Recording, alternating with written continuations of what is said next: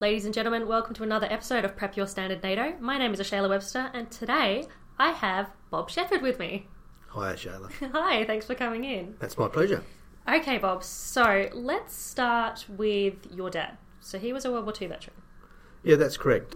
My father was a farmer in the Three Springs or Arano area in the Midwest, and then he joined up. He didn't join up, he was conscripted, and he went from the farm there to Melville Army Camp in Perth, and then ended up on garrison duty on Rottnest Island for about a year. Oh, it's worse places to be.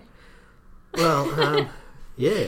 I don't know whether he really enjoyed his time over there. It was pretty tough going. I mean, it wasn't a holiday island at that stage, and he helped dig some of the catacombs, they called them. These are the tunnels, defensive tunnels that are around the islands. Not the major ones that's up on the major battery, but some of the smaller tunnels and pits and things. And he was a pretty good cricketer. He was a pretty good spin bowler, and so that they had a lot of sporting events and things like that. And then in 1943, something really nasty happened in the Midwest, which really changed the direction of his life. Can you share? Yeah, I can. So in 1943, the 4th Battalion, which were soldiers mainly from the eastern states around the Sydney area, I believe, they arrived in Moora as part of a new special mobile force which was being created in the Midwest to repel any Japanese invasion. At that stage there was a concern that the Japanese could invade at Jurien Bay, and that's really a story within itself. And in 1943, in the beginning of 1943, the 4th Battalion were doing exercises, and they were doing a group of men were doing a mortar demonstration, and the mortar bomb that they were demonstrating accidentally exploded and killed 14 soldiers. Wow. That had a fairly dramatic effect on the 4th Battalion, and they called for reinforcements.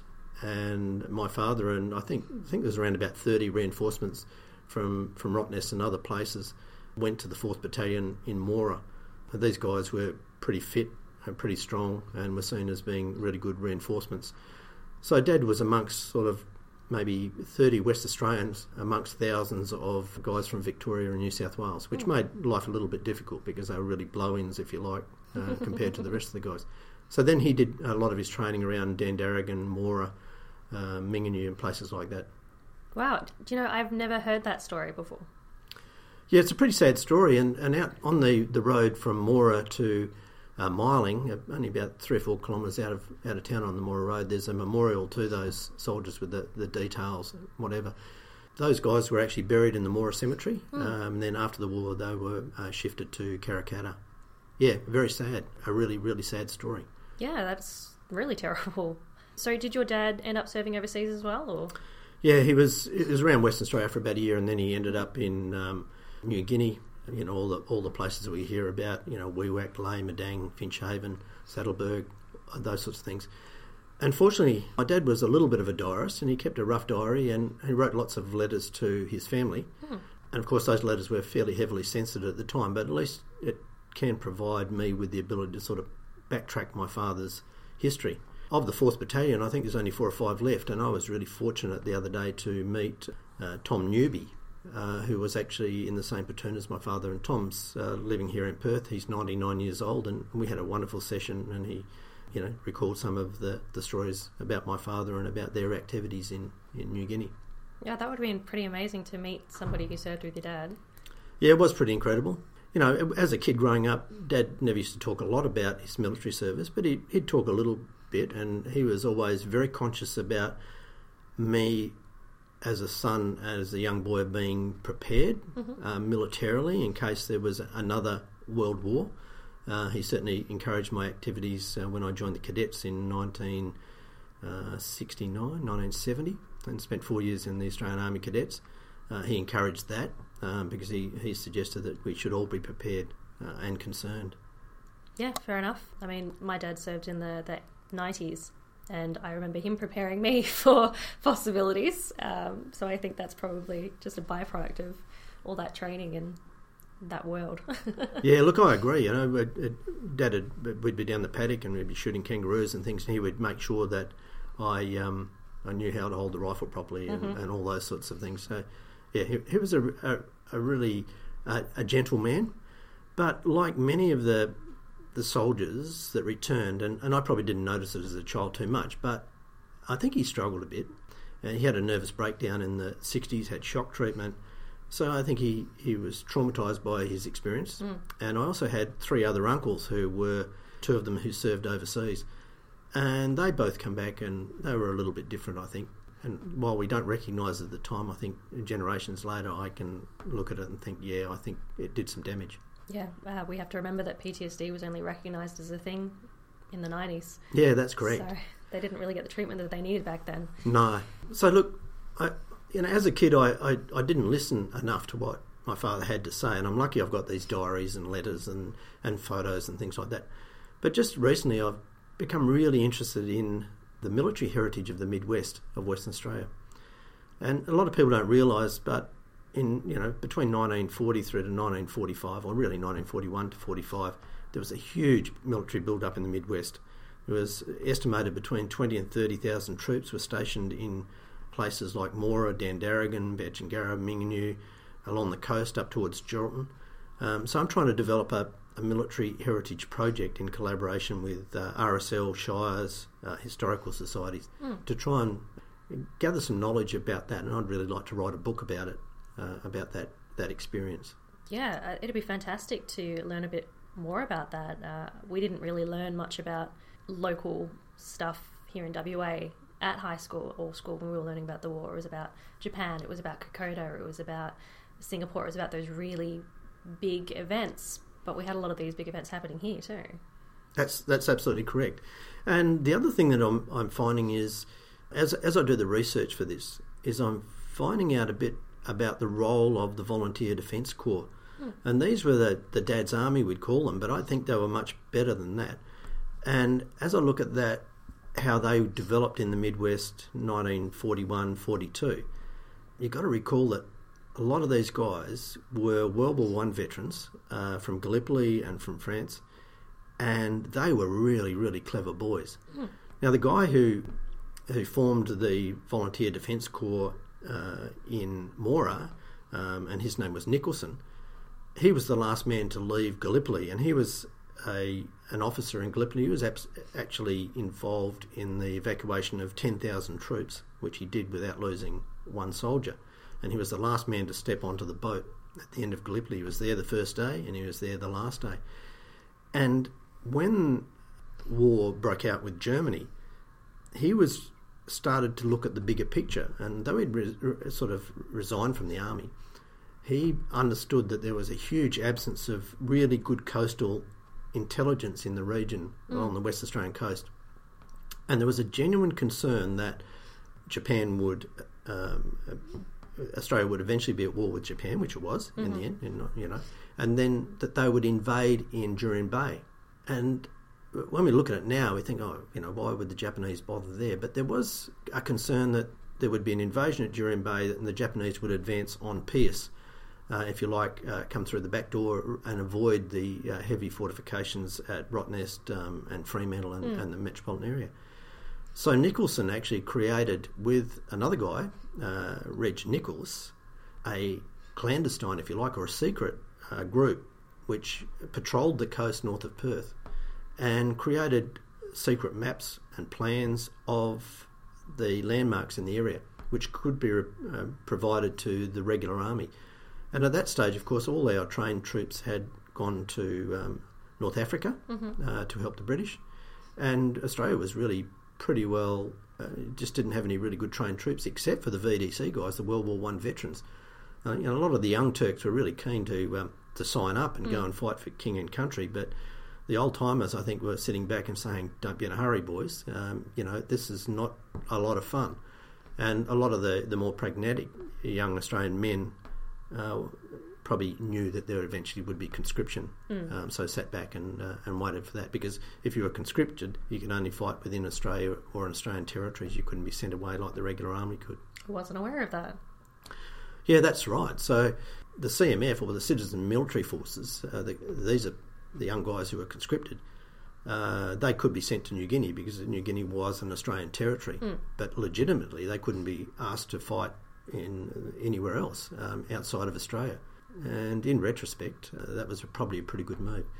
So, of course, John Curtin demanded from Churchill that Australian troops in North Africa be returned to Australia, and there was a little bit of argy-bargy between Churchill and Curtin. But those second Australian infantry guys came back, and they played a pivotal role in training, and of course, many of them got lost in Southeast Asia. It's interesting stories. Oh, it's absolutely fascinating. If I go back to what I learnt in school, I remember learning that this was the first time that we became under threat. This is the first time they thought we could legitimately be attacked. But there was no context to that. We were told that, but we weren't told that all these systems were being set up here in WA. Yeah. It's really fascinating information that I really feel that we should have learnt about.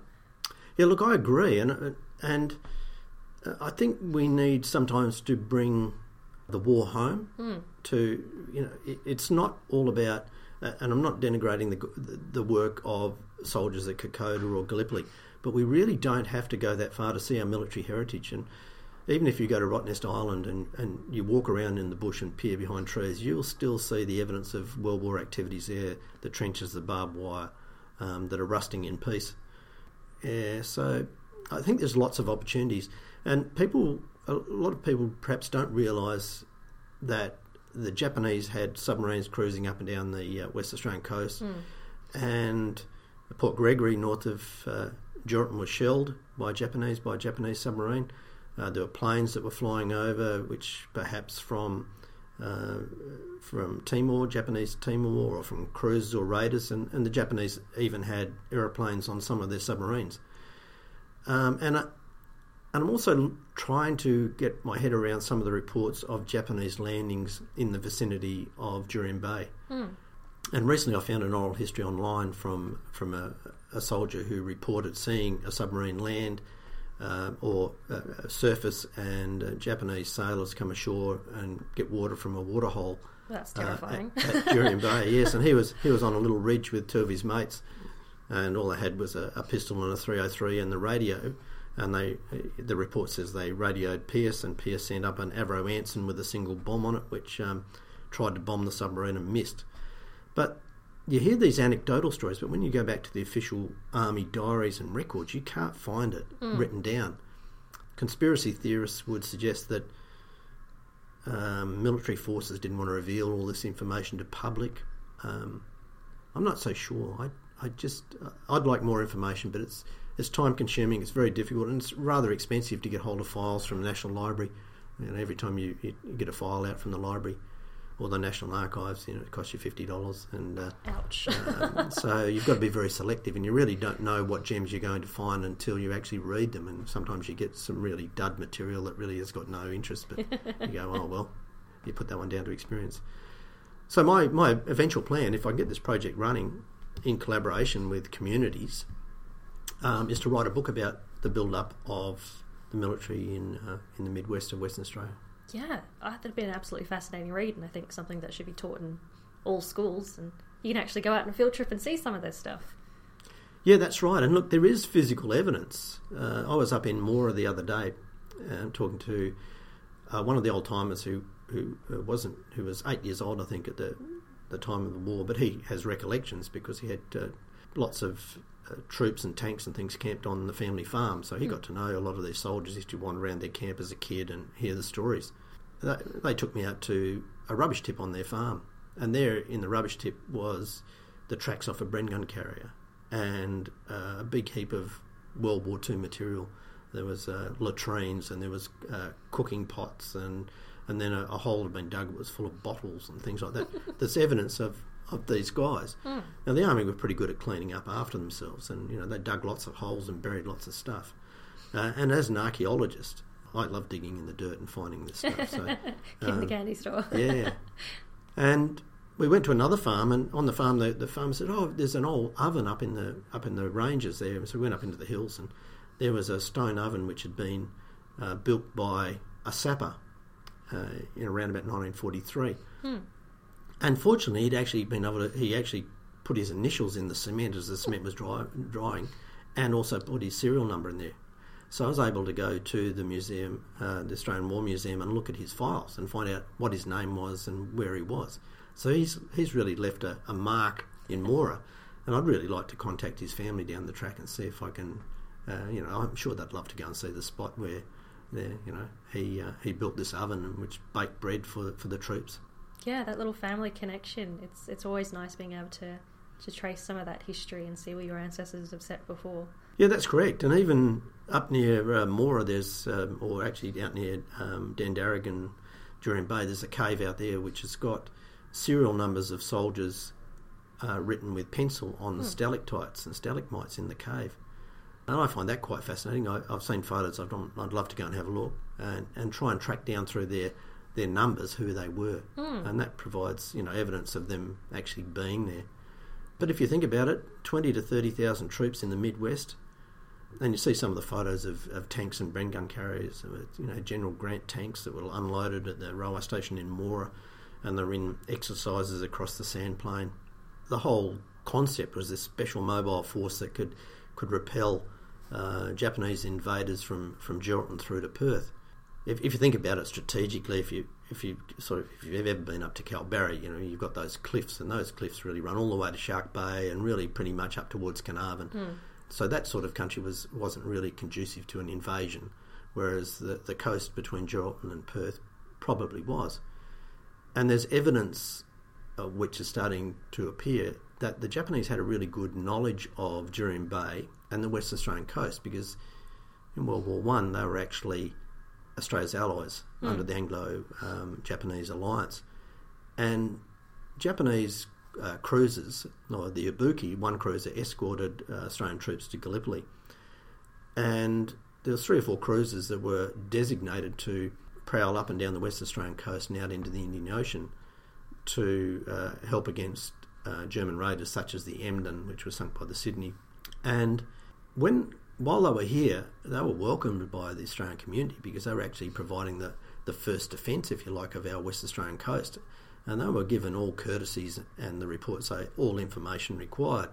So you can imagine that the Japanese Navy acquired all the maritime charts of Western Australia, all the intelligence in relation to Western Australia, and held on to that. And that information would have been, from the First World War, would have been very important to them in the Second World War. And really, the charts, the nautical charts that were provided didn't change much over 20 years. In fact, the Archdeacon nautical charts of our coast, which were produced in the 1800s or late 1800s, were still in use right up until about the 1950s. Wow. So they had those charts. And there's also evidence that Japanese cruisers did actually anchor in Jurien Bay during or shortly after World War One. So they had a fairly good knowledge of the coast. So basically WA was quite possibly screwed. Look, certainly. If there had been an invasion, and there's arguments within historians as to whether the Japanese intended to invade Australia or not. It's an argument I'm trying to avoid. I don't really want to take a side each way. What is really clear is, from the Australian point of view, there was a perception that the Japanese would invade Australia. Now, whether that perception was produced by propaganda by government to try and activate Australian sentiment to help with the war effort, or whether it was a genuine concern. So West Australians really did consider they would be invaded, and there were plans for evacuation. And in that critical period from the end of 1941 and the early months of 1942, a few old men really held the key to the defence of Western Australia, and these were the Volunteer Defence Corps. And those guys were instructed to carry out guerrilla attacks on invading forces, to provide intelligence to regular Australian Army troops if they were available, to evacuate civilians to the east towards Kalgoorlie, to burn all crops, to shoot all cattle, to destroy homesteads, burn homestead sheds, pollute and poison waterholes, and really provide a rearguard action. That was, and to do this, they had shotguns, 22 rifles, a few 310 rifles, no uniforms, and no transport. And as such, they were really a static force. They had to really be the last man standing, if you like. And I'm sure they would have acquitted themselves very well, but we're all very thankful it didn't happen. Oh, yeah, hugely thankful that didn't happen. That could have changed a huge course. But it sounds like a group of people that we should be talking about a lot more and showing our respects to a lot more, because they very well could have been our last line of defence. Yeah, that's correct. When the second AIF returned to Australia and there was a lot better training and there was a build-up of the military, things got much safer. My research is not including the northwest, Broome, Port Hedland, those places that were attacked and bombed and whatever. And there's been lots of history written about that. I'm really concentrating on the southwest.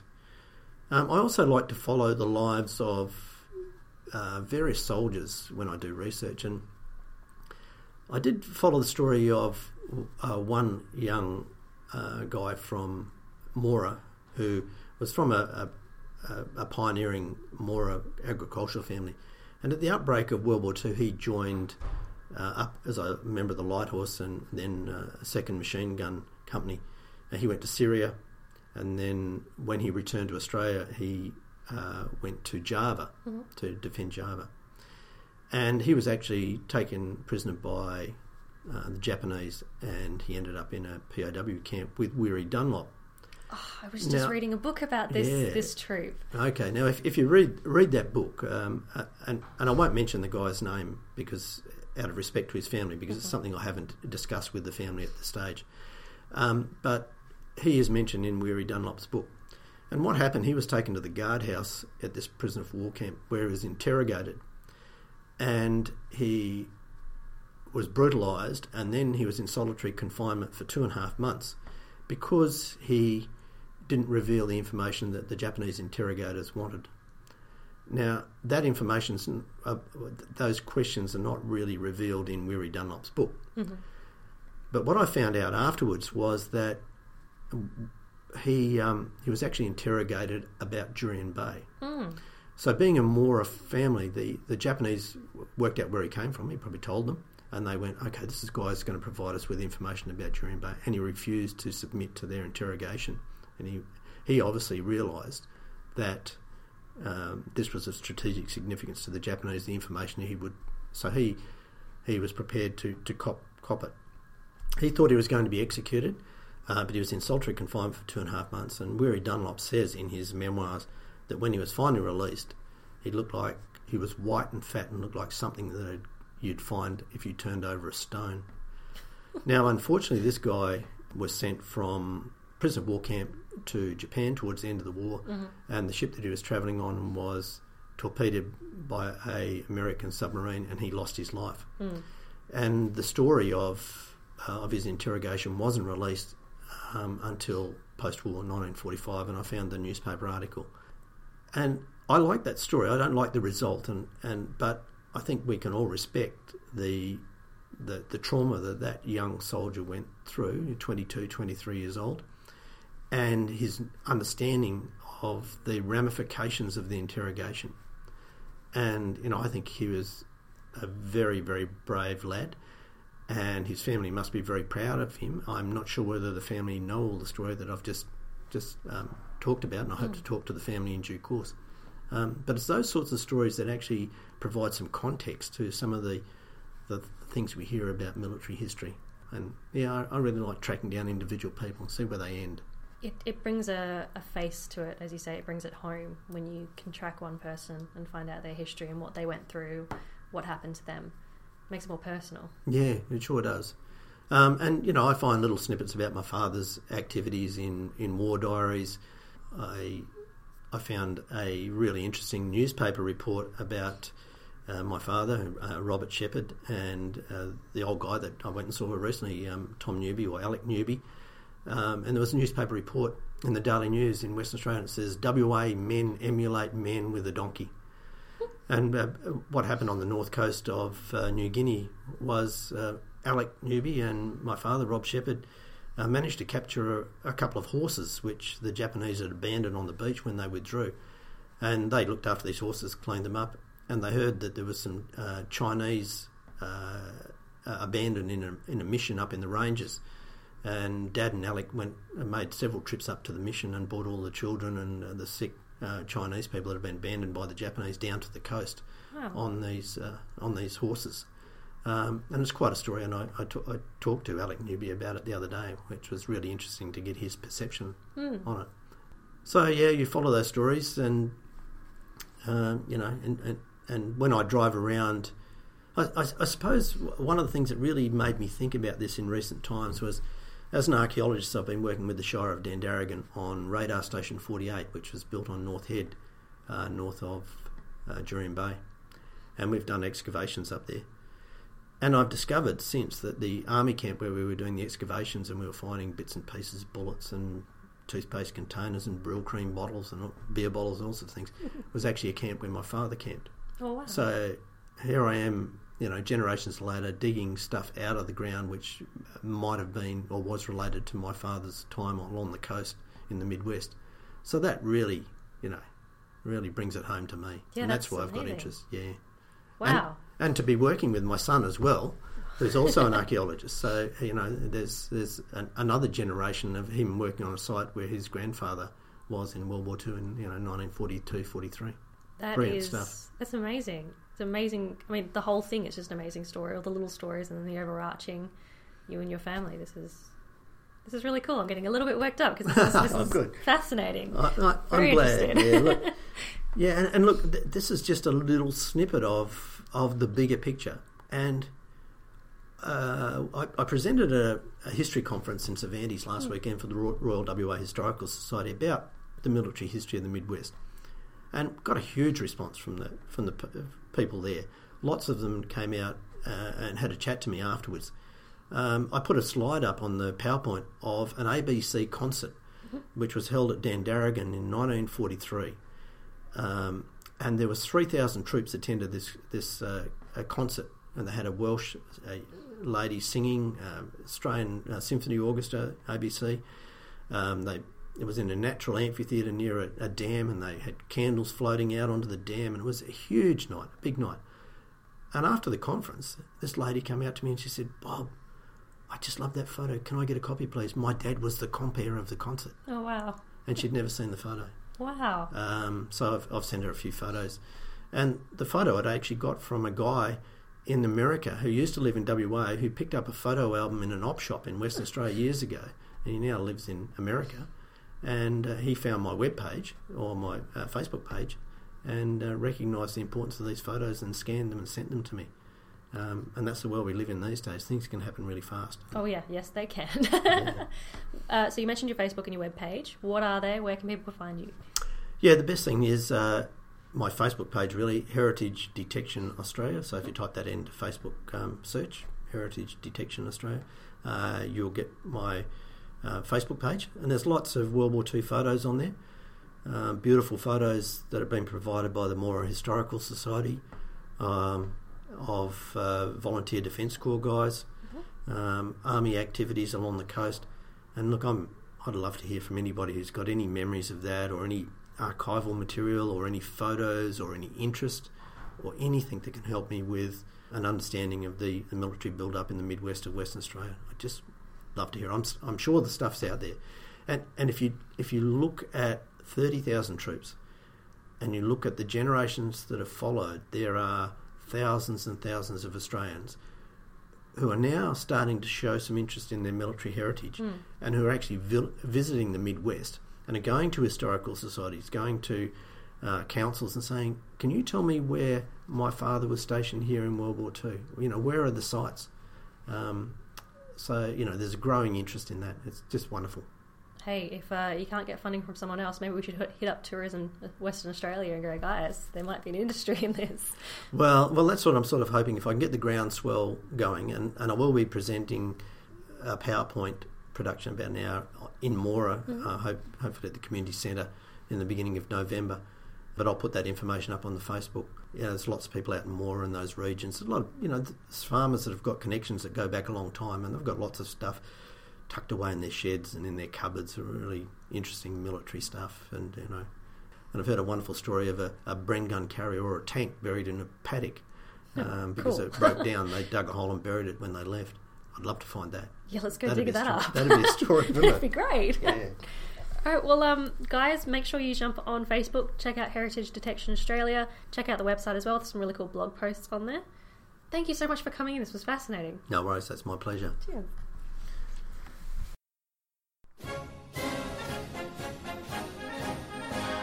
This podcast was edited, published and produced by the RSLWA. Head to www.rslwa.org.au for other content. Make sure to subscribe to this podcast and follow us on Instagram, Twitter and Facebook.